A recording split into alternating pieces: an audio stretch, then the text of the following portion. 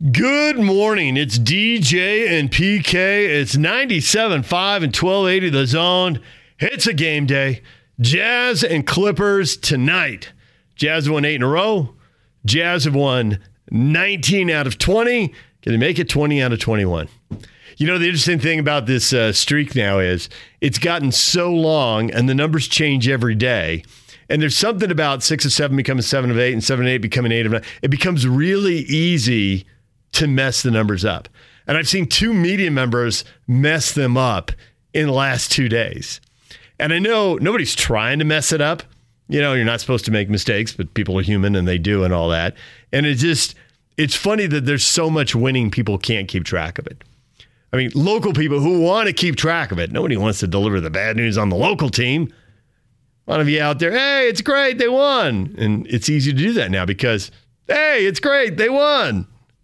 But there's so much winning, people literally can't keep control of it.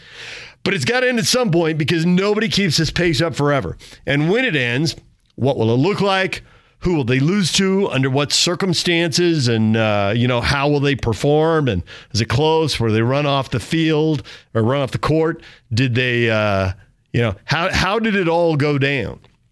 Now, it'll be interesting against the Clippers tonight because it's the regular season, so the stakes can't be that high.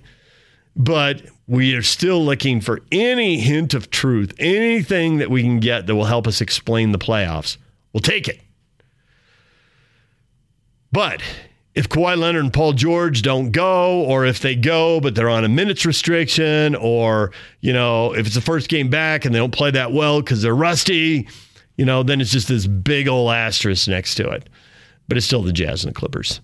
And if nothing else, even if it feels a little hollow because the Clippers aren't really the Clippers, if when this is all said and done, we can look at who played and how many minutes they played and say, well, that's not really who they are, and they'll be better if they get back to full speed in the playoffs and all that. Nonetheless, if the Jazz can find a way to win these 2 games, they'll have the tiebreaker on the Clippers, and they'll be up 4.5 games on the Clippers in a shortened season. It'll feel like they're going to finish in front of the Clippers. Now, there's plenty of games and stuff can go wrong and teams can get hit with injuries and, there's no guarantees. But this is a great chance to put the Clippers away, and we're going to hear from Andrew Greif. I almost called him Bill Greif. I don't know how many of you are old enough to know who Bill Greif is or hardcore enough sports fans to know who he is. But he pitched for the Padres for 4 years when I was a little kid. That's all I can do, not to call Andrew Greif Bill Greif. Greif's not a name you hear every day. I wonder if that's his great uncle or something. Anyway, talking to Andrew Greif about this and the Clippers and, how are they set up? And he said the same thing the PK said, which is you got these 2 LA teams and they've got these injuries, and can the Jazz pull away? You can't lock up the 1 seed, but you can make yourself the overwhelming favorite. Because you get to a point where, they can catch you, but, and this happened last year, the Lakers had the top spot in the West, and they could have fought for the top spot in the NBA, but then we didn't get the end of the season the way we were supposed to. But do you want to spend that much energy to catch the Bucks when you don't know if you're going to play them? And LeBron's won 3 of his 4 titles when they didn't have the best record in the NBA, so he doesn't need it. As it turned out, the Lakers, they were in the bubble, so there was no home court, but they were the higher seed in every series because the teams in the East had a better record, didn't make it to the NBA Finals. Didn't even make it to the conference finals, I don't think. So if the Jazz pull away from the Lakers and Clippers here, how much energy are the Lakers and Clippers going to put into catching them? How much does home court matter? And how much are these veteran teams with veterans have been hurt saying, let's get healthy and conserve our energy for the playoffs?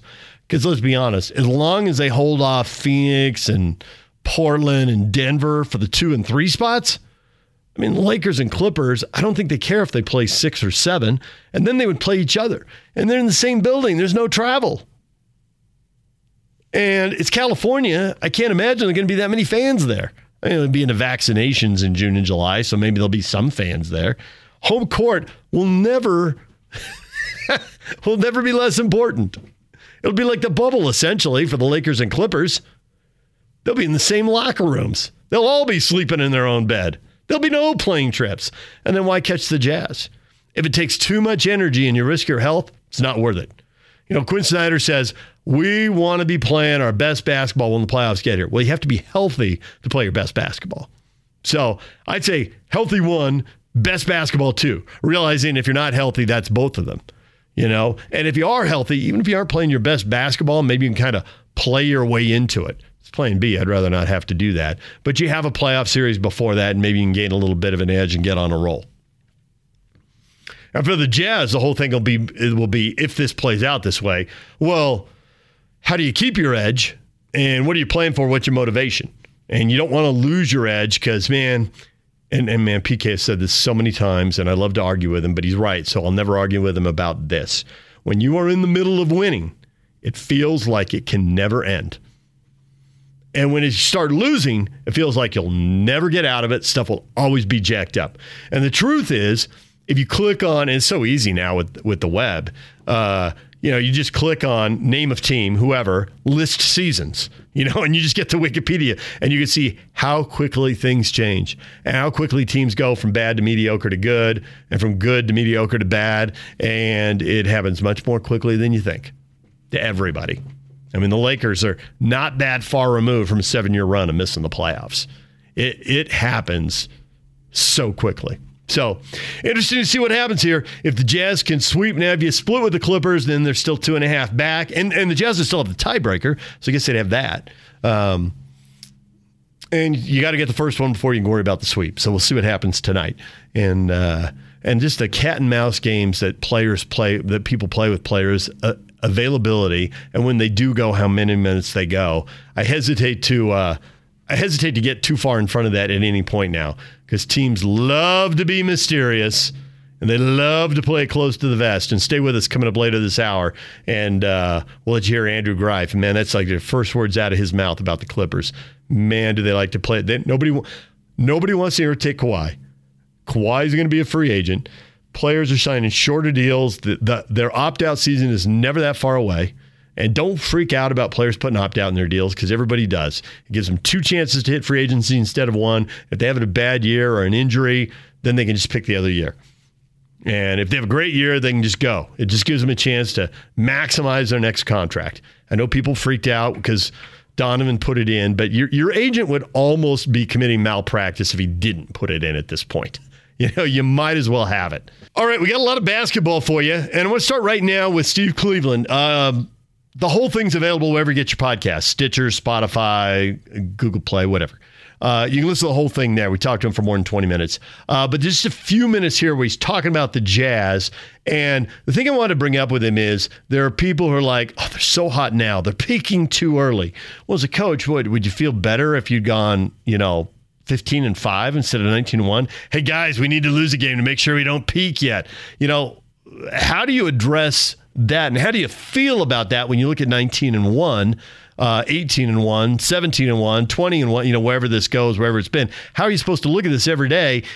Here's Steve Cleveland on that. Well, I think every coaching staff knows when teams are playing well, and when you are, you kind of, I don't know, you don't downplay it, but you want to just keep guys going forward and understanding their roles and doing what they're doing. But I think the maturity of this team, the coaching staff, there's a lot of really good things that we can say about the Jazz right now, but probably none more than this is a group collectively that understand their roles, the system. They like each other. A lot of the things that some teams struggle with, regardless of talent, and certainly there's significant talent here, but it's the collectiveness of everybody understanding a role, everybody understanding a system, next man up when somebody's hurt, all of those things. So, we're, as coaches, we are a little bit superstitious, but when things are good, enjoy it and continue to get better. I think that it's when you're playing well and winning that there's even more of an attention to detail from coach's staff to players, from players to players. They sense and know that this is something special this year. And they don't want to look back and have any regrets in terms of, well, we kind of got a little bit soft here. We didn't continue to, execute our roles and play together. You don't want to look back ever and see that. So you do the little things, more film, more conversations, tweaking things constantly to keep that momentum going. When you look at Utah, a Utah franchise isn't supposed to go 19-1. It's not supposed to have multiple All-Stars. This is supposed to be a place that is out in the middle of nowhere, and people don't like coming here, and it's cold, and it's snowy, and it's backwater. But yet this team is just playing great ball probably as well as it can play.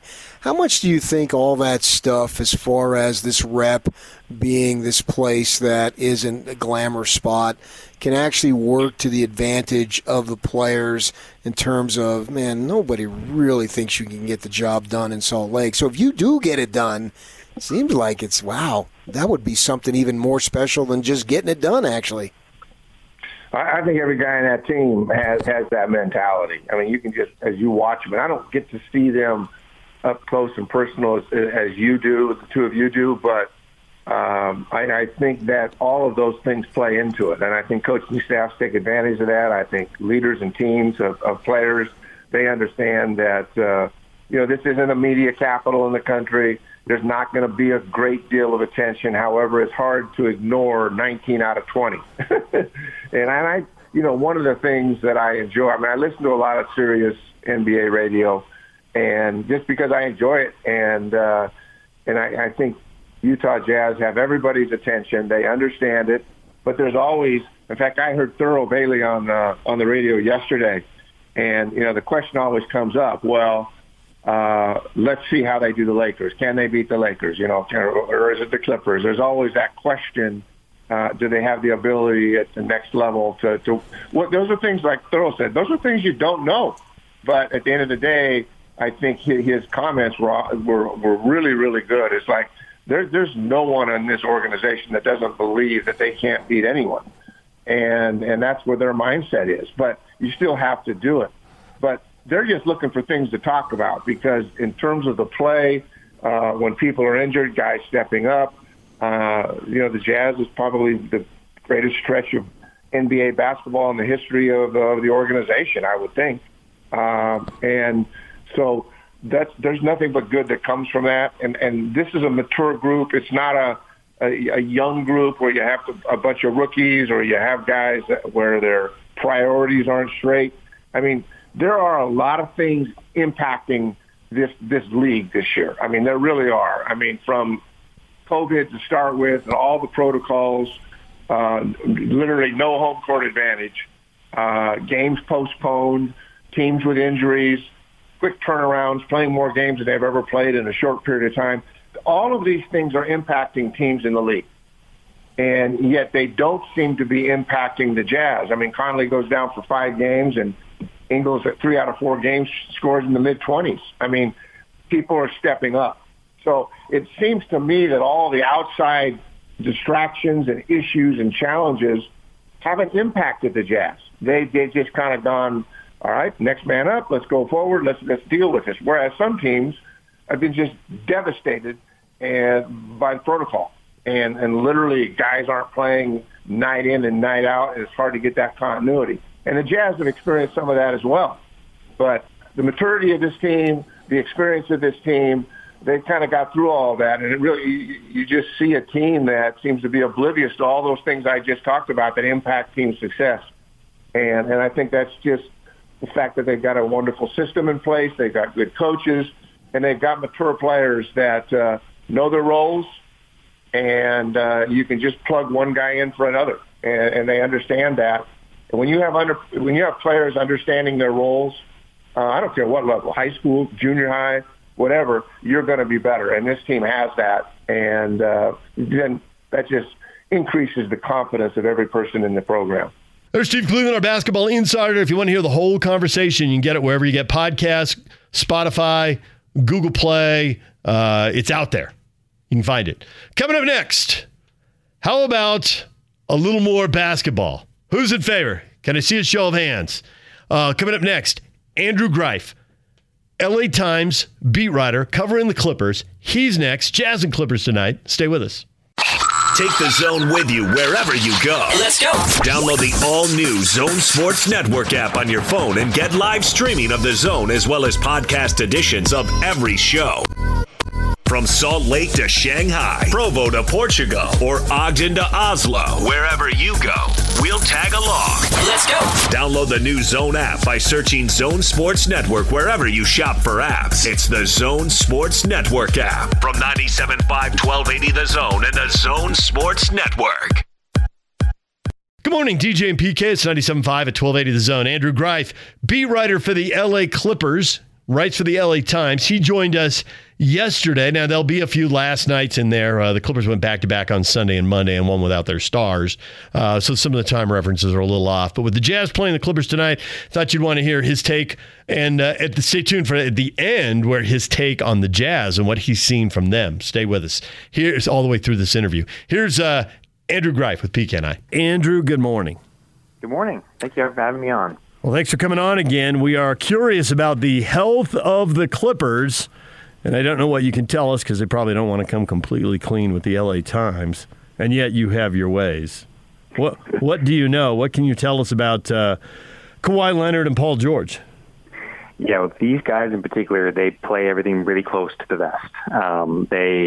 Kawhi has always, for a long time, wanted his health to be paramount, and so Clippers do not really disclose much until they really have to about his health. But what Ty Lue did say last night before they beat the Heat without 4 starters somehow was that they're working back to normal, that those guys, Paul George and Kawhi Leonard, are getting closer to normal. Now, what that means for a timeline, still unclear. But there are encouraging signs with PG in particular. Before Sunday night's game, when they played and they won, he was out in the court working out before tip-off. It wasn't, like a fully active workout, but he was getting up shots. He wasn't doing a lot of dribbling, a lot of side-by-sides, what I mean.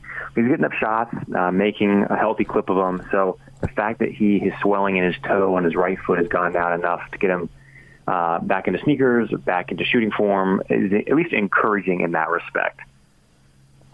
So Clippers, going big picture as far as what's going to be hopefully for them in the postseason, made a ton of changes over the offseason, coaches and some players. How's it all coming together? I think that this week, the way they've beaten the last 2 teams while being shorthanded, I think it's an interesting time to think about that because they really, when they made that move, wanted a team to get back to the way it played in 2018, 2019, when it was an underdog, kind of like they prided themselves on being scrappy and playing through, being hard-nosed and having good young players. That's what they wanted this team to get back to, and they felt like they'd lost that in the last year. So that's what I think that, especially the way they beat Miami last night, again, without 4 starters, shooting the lights out, contributions from a number of young players, Amir Coffey, Terrence Mann. That I think is a really. I think if you were to give everyone like truth serum around the Clippers headquarters today, they'd feel really good about what they just saw because it's sort of like kind of the dream of when they let Doc go. They wanted these guys to play hard without excuses and how young guys really shine. And Ivica Zubac has been playing. He's still a backup center, but he's playing the majority of fourth quarter minutes this year. And I think from his form and the other guys, they've really gotten a like of what they see.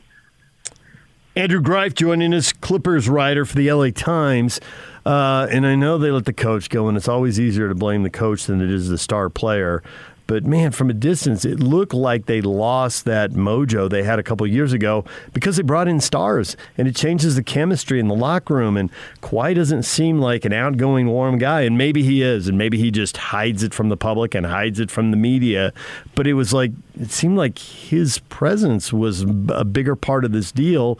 I mean, the other guys, when he's not there, they can do this, and they did it 2 years ago, and I realize the supporting cast isn't exactly the same, but is Kawhi really cemented to the rest of the group, I guess? That's something that has been really helpful to hear from Serge Ibaka about, because remember, they played together and they won together championship in Toronto. They know each other really well. They've kind of understand what it takes to win big. But Serge had said that when he got here in training camp in December, he told Kawhi, like, you are the leader. You need to be the guy whose example we follow. Like, that's, like, you have to be a little more vocal in that way and recognize that, like, you are going to be able to do kind of your own thing in a lot of ways because everyone really caters to, what obviously a free agent to be of his caliber will want to do. But, you also have to set an example. And we asked Serge again 2 nights ago about, just what have you seen from Kawhi kind of 2 months in. And he said that he's been much more vocal, much more willing to engage. He said he feels like Kawhi's learned from last year's failures of the team. And so that is one kind of piece of the development where, it's not just Serge. Other teammates have said that Kawhi definitely has been more less at a remove from the rest of the team in terms of the day-to-day. I don't know if motivation is the right word, but just kind of the encouragement, the talking. And I think he is more of that guy than his public persona would suggest. But even behind the scenes, people say that he's been kind of more outspoken this year than ever before. Where do you see weaknesses on this team? I think that one of the things that always gets pointed at is their kind of lack of a quote-unquote pure point guard. I tend to be a little skeptical about it just because there are a lot of opportunities when Kawhi and Paul George are playing well. The ball is in their hand almost all the time. And they both have usage rates above 30%, I believe, this year. Paul George is the best distributor on the team, and it's really worked out well for them so far. So given kind of what they have to deal, given their financial flexibility, it's going to be hard for them, I think, to really go out and get a bunch of upgrades from Patrick Beverley and Lou Williams. They're kind of their starting guard, and they're obviously their lead reserve guard. So I think that is one area that is kind of pointed to as, well, they need someone to initiate the offense more often when things get bogged down. But the reality of how you would go out and get that, I think, is a little hard. Some people have talked about, too, okay, is the big man, because they need a third big man. Could Ivica Zubac, be that guy down the stretch in playoff games again? How is Serge Ibaka going to hold up? Both those guys in the last week have played their best basketball of the season. So that it's not a long-term fix necessarily. You don't really know how that'll pan out in the playoffs, but that's been an encouraging thing, too, for the Clippers, that kind of the big man depth seems to be working out pretty well right now. So there are plenty of people here who wonder what the rest of the world thinks of the Jazz. What does your part of the rest of the world think about the Jazz? I think they're just incredibly impressive. I watched last night's game against the Sixers, and we just wrapped. It's just like, 'cause you don't get a whole lot of time sometimes to be able to watch the rest of the teams around the league, where you're just kind of head in the sand covering your own team. But I try to watch the Jazz every opportunity I get. I just think that the defense is so impressive. The ball movement, especially a couple nights ago, and obviously there were like the highlight reels where guys are throwing it behind the back and then whipping it across the court. Those things stand out, but I think that there's just so much more that happens play to play with the ball movement that I'm just really impressed with. Obviously, the way Jordan Clarkson's playing is unbelievable, and so I'm just really impressed. Like all the way down, Royce O'Neal just seems to give big minutes, big shots. This seems like a very extremely complete, a team that really knows what it is, and I think that's. Maybe I'm wrong on that, but it just seems to be a team that knows exactly what it does well, exactly what it has to do to win. And in this season, when there's so much uncertainty and there's so little continuity for teams because of testing protocols or other absences or the compressed schedule or attrition, I think it's extremely valuable to know exactly what you are as a team. And Utah seems to at least know that down to a T. I think from the Jazz perspective, I think it's important to finish with that 1 seed. So if it plays out, you have the Clippers and Lakers going against each other in the second round. And then if you were to win, you would obviously face the winner in the conference final. How much do you think the Clippers care about playoff positioning? In the past, it was always, let's just get to the postseason healthy, because there was the confidence that whatever the postseason path, obviously you want to have the most favorable one possible, but it was always the thought that as long as this roster can get there healthy, they feel good about their chances. They just thought that the health is the key, because if you don't have your top 7 in about pretty good shape, then you're sunk almost no matter what you do. This team, I don't know, is quite as deep as last year's Clippers when they had the league top scoring bench. Not the case this year. They started off slowly with the bench. You've had Nick Batum working. He's been really good. Luke Kennard has some questions.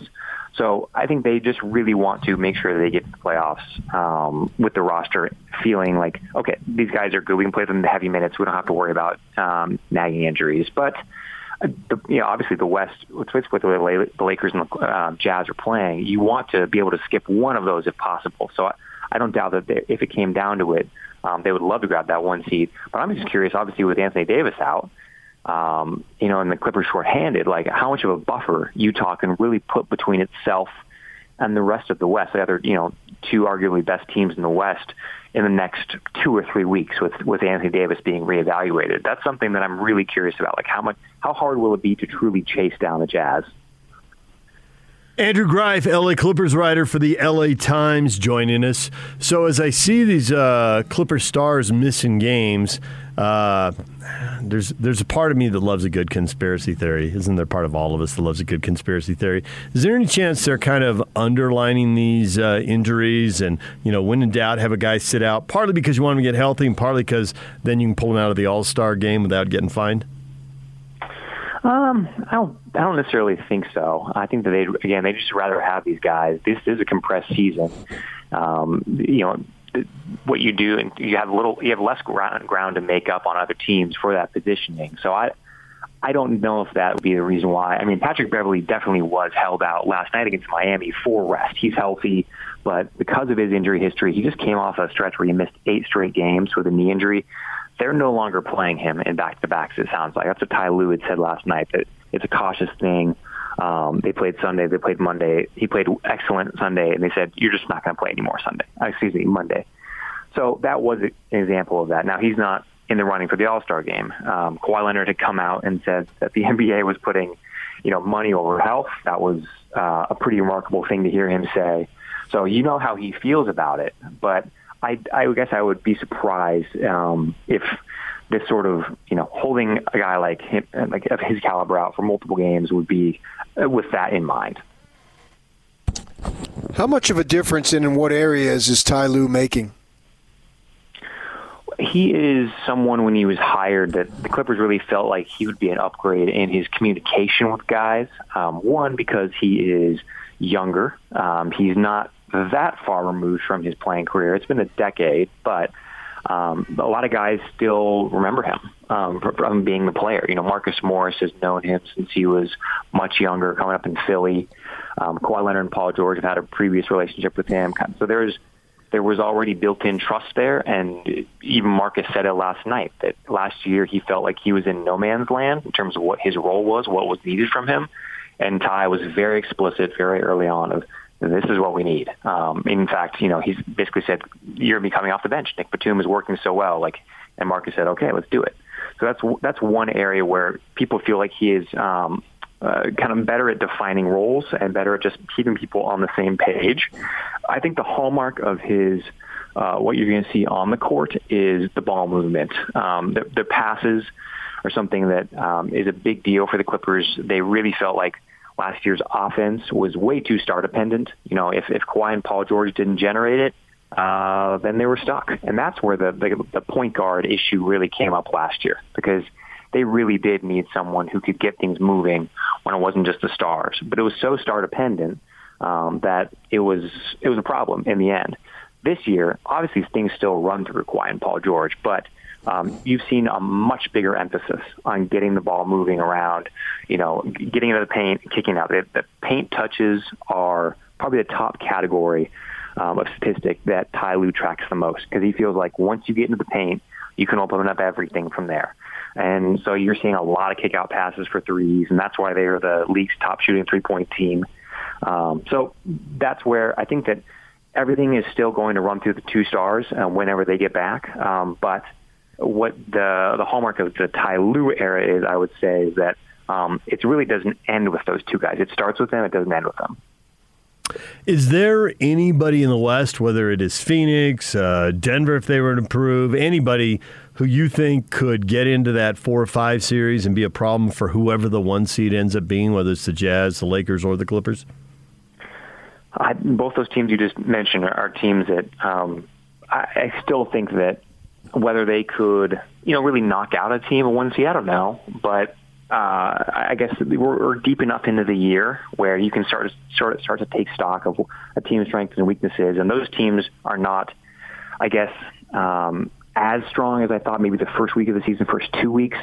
But I would not bet against Chris Paul. He's a guy who's just a winner, and so I like that matchup. If you're the Suns and you're going in, you're saying, hey, it's bubble 2.0. Like, we have nothing to lose. Let's just go out there and have fun. That's a dangerous team. They still remember what they did in the bubble last year, going 8-0. So I think that would be a team that you would want to avoid. Denver is something the Clippers would probably want to avoid just because of, last year they've seen how those matchups can work against them. It's a different team, obviously, but I really still like what Denver can do. Their top-end talent, their ceiling is so good with Jokic at the core of it that, that's a team that I don't think anyone wants to see. And the Clippers, although they're not going to have the same matchup problems that really sank them against the Nuggets, if they don't have Montrezl Harrell to match up against Jokic for minutes on end and get picked apart for minutes on end, it's still something where, you're going to have to deal with Jamal Murray. You're still going to have to deal with Michael Porter Jr. You should have to deal with Jokic, and that's going to be really hard no matter what. He's Andrew Greif, LA Clipper writer for the LA Times. Andrew, we appreciate the time. Thanks for hopping on with us. Thank you for having me. There's Andrew Greif with PK and I on 97.5 at 1280 The Zone. He's the LA Clippers beat writer, writing for the LA Times. When we come back, PK and I talking a little football. We had Aaron Roderick on talking about BYU football and how things set up is, I don't know, it doesn't exactly look like spring football this week, but hey, let's hear it for indoor practice facilities, right? All right. So as BYU football gets going, our thoughts on the Cougars, based on our conversation with Aaron Roderick. PK and I will get to that next. Stay with us. Take the Zone with you wherever you go. Let's go. Download the all-new Zone Sports Network app on your phone and get live streaming of the Zone as well as podcast editions of every show. From Salt Lake to Shanghai, Provo to Portugal, or Ogden to Oslo, wherever you go, we'll tag along. Let's go. Download the new Zone app by searching Zone Sports Network wherever you shop for apps. It's the Zone Sports Network app from 97.5 1280 The Zone and the Zone Sports Network. DJ PK, it's 97.5 and 1280 The Zone. And now for something completely different. There's been just a mountain of basketball talk here, but it's about time we talked RSL. Spring football is on the horizon. Well, yeah, that's RSL, right? It does. Spring football with an April start. April is spring, am I right? And it is football around the world. It is only soccer here. It is football everywhere else. So, Bobby Wood acquisition. Debate it. Ready? Go. Well, he came to Houston, and he's been a critical component for the Rockets. Oh, wait, that's Christian Wood. My bad. Close, but not the right guy. We did want to spend a few minutes talking BYU here. Spring football is on the horizon. We had Aaron Roderick on the show, BYU's new offensive coordinator. Now, he's been an OC before, obviously, at Utah. How many wins over 4 years, PK? 39? I think he says when he was coordinating calling the plays, they won 39 games. Right. People think that he wasn't good enough, but the numbers don't show that. Right. So now he's at BYU where he's been in charge of the passing game, and now he is the offense coordinator now that Jeff Grimes has moved on to greener pastures. Big cash at Baylor. Who wears green? So we had him on, and he hit on several topics, and the one topic is always the most interesting. It actually got a funny response out of it when you're saying, well, it's always more interesting and higher stakes when you're looking for a new starting quarterback. And he's like, yeah, for me too. Because OCs do tend to live, they get hired and fired on quarterbacks. You get the wrong quarterback, it's pretty easy to lose your gig. So lay them out in the order you see them here, because they've got a guy who's been in the program playing, a guy who's been in the program not playing, and a guy who has kind of been in the program, but only loosely and yet very importantly, according to A-Rod. And then anybody else you want to throw in the ring, because you do have time to give guys their shot. Not a lot of time, as A-Rod said, but you do have time.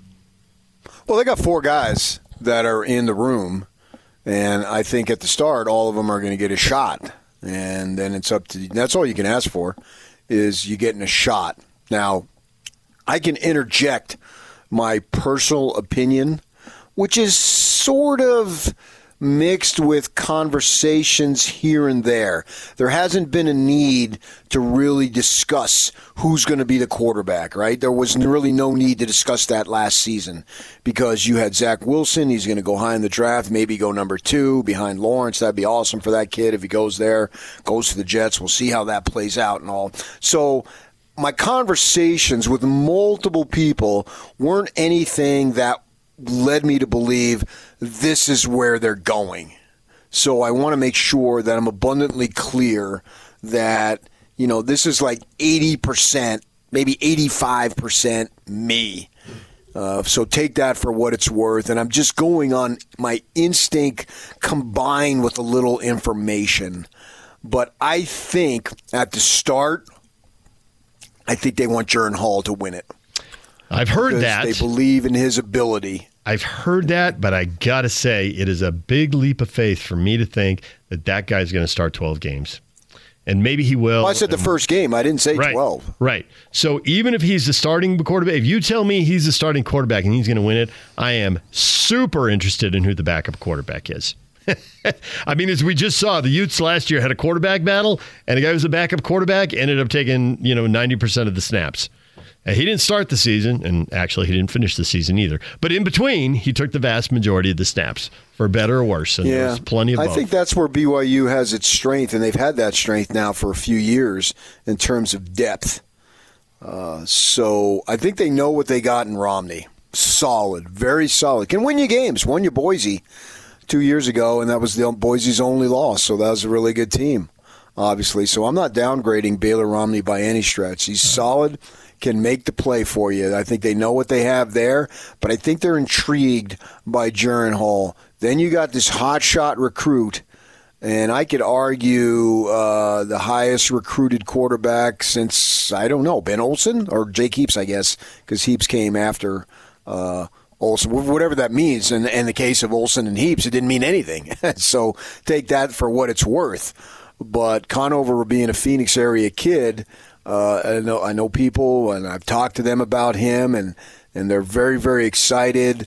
The pandemic has been such a downer for everybody, but for him, with the mission thing, it's not like he didn't want to serve. But they had to come home and all that stuff because they were gathering missionaries. We saw that story last spring. So he was with the team, and A-Rod said that put him a substantial leg up on himself, not necessarily on the competition, because he wasn't supposed to be there. I think he was supposed to get home in January, just last month. Well, he was with the team. He joined the team a little late this past season. So being around the team and the meetings and practicing, running scout team, this and that gave him an opportunity to allow himself to be in a much better position to compete starting spring ball. And that's important. Not necessarily competing better against the other dudes, although obviously it will, but just having him be in the program.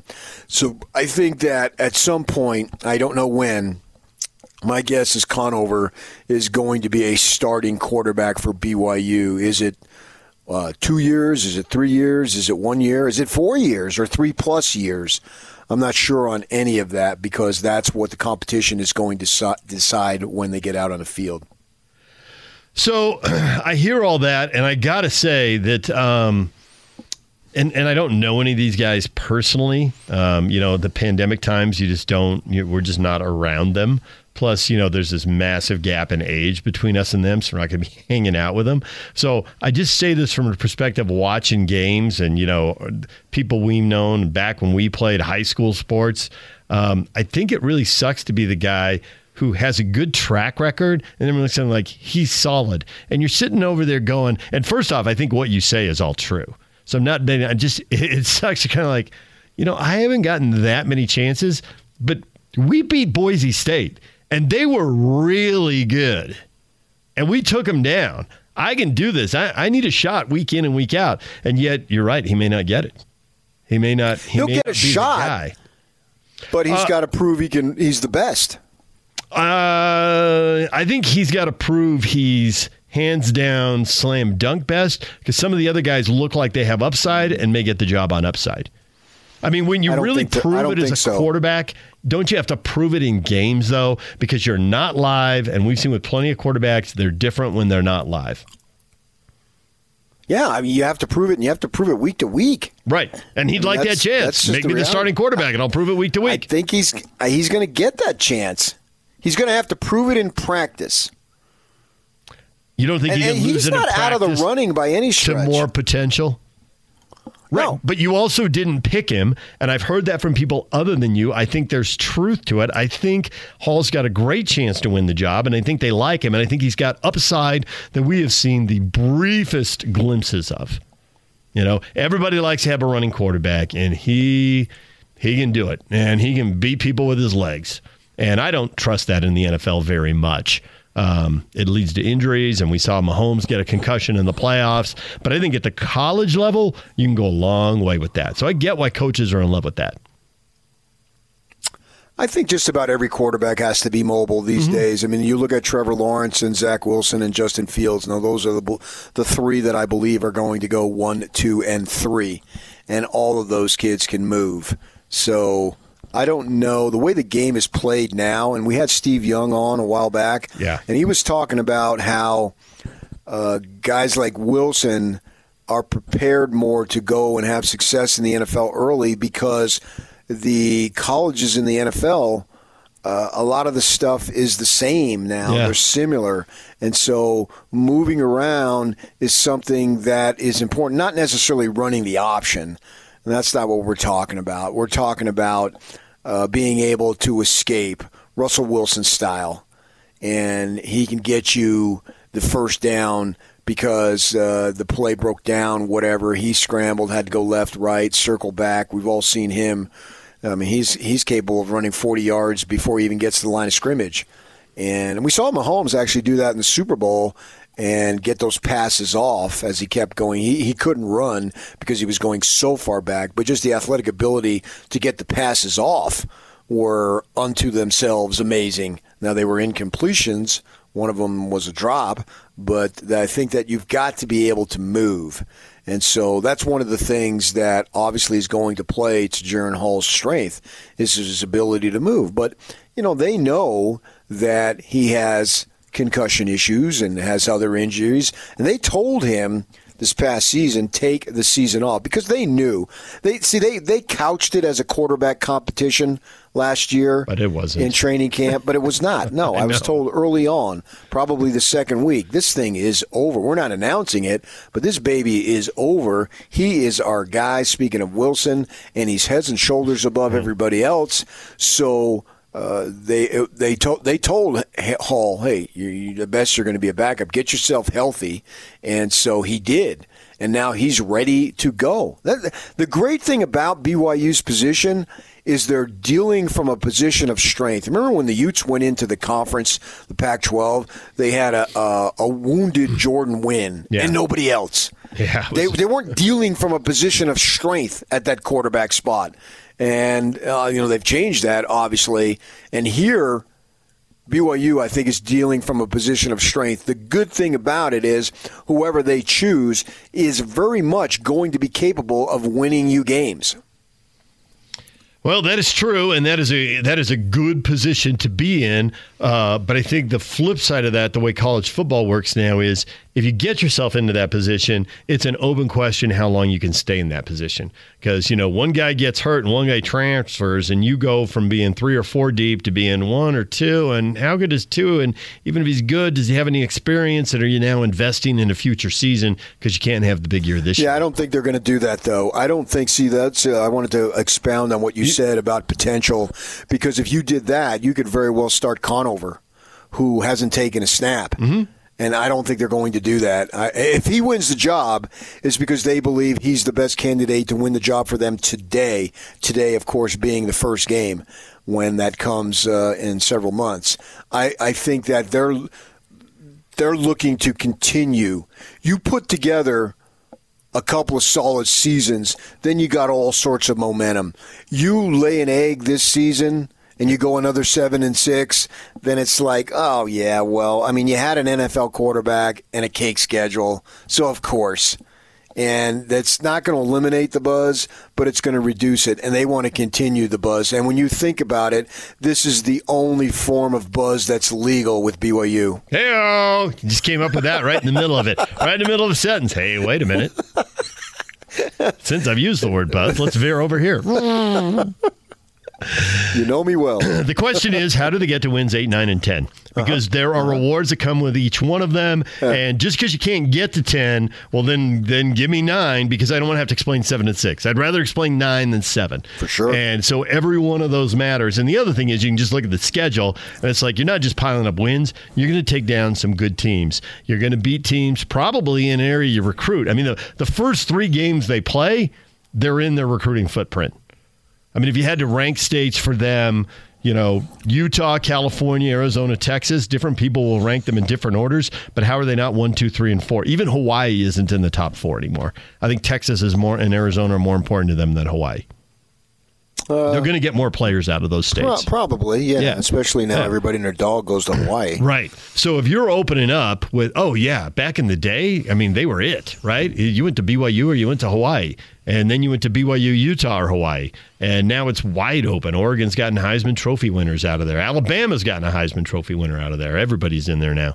Mm-hmm. So for BYU, you're opening up with the Utes in Arizona and Arizona State. That's the first quarter of the schedule. That's right. And you don't want to concede anything. You want to be ready to win football games from game one. And if you're going to go 9-3 on this 12-game schedule, well, you're going to have to beat some high-profile teams. They've only got, I don't know, however you count it up, depending on whether you root for them or for someone else or literally root against them, but they don't have more than 2, 3, or 4 gimmies on the schedule. You know, there's some level there. So they have to win some good games.